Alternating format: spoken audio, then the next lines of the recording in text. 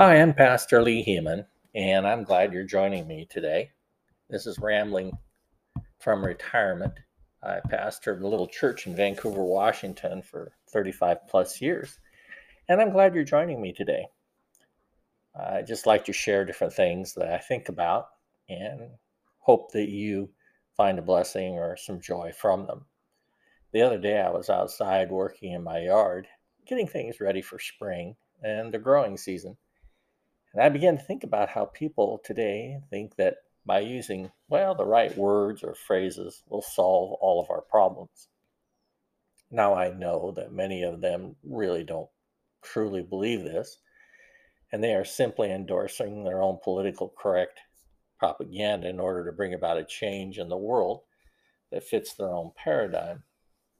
However, I suddenly realized that these social misfits do not realize it, but they're endorsing what Jesus taught.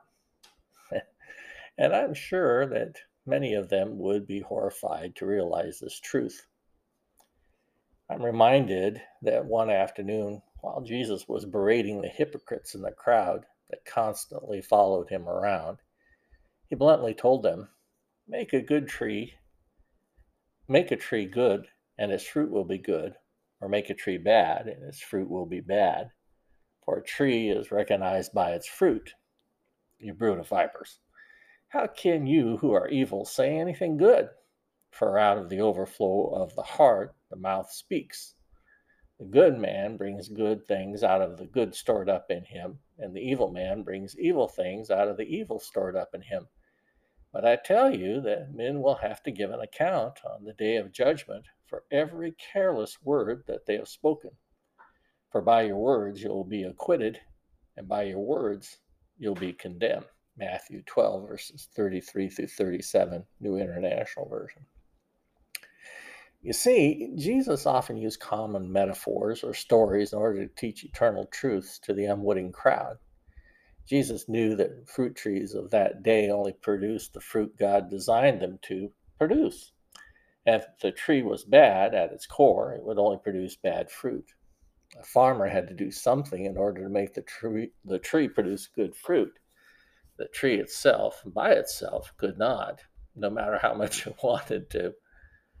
What the unsuspecting crowd did not fully understand is that they were bad to the bone, to their very core, to their roots, so to speak. Therefore, they would only produce bad fruit in their lives. Something or someone else had to make them produce good fruit.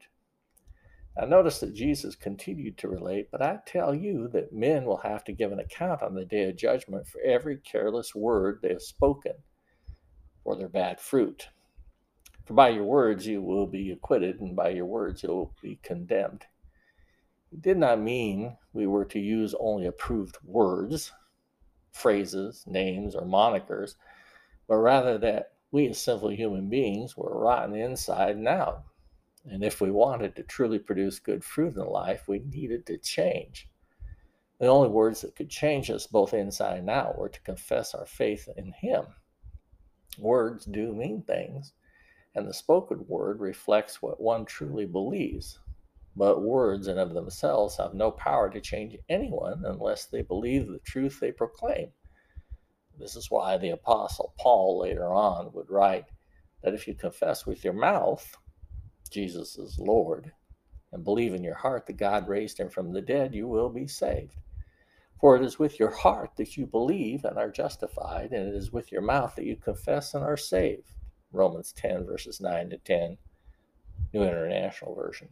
You see, the words people need to use to acquit themselves before God is their faith in Jesus. That is the only truth.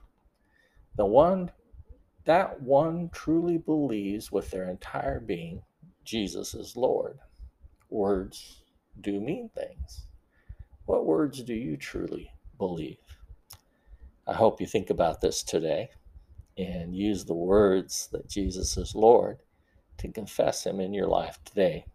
May God richly bless you and give you a great day.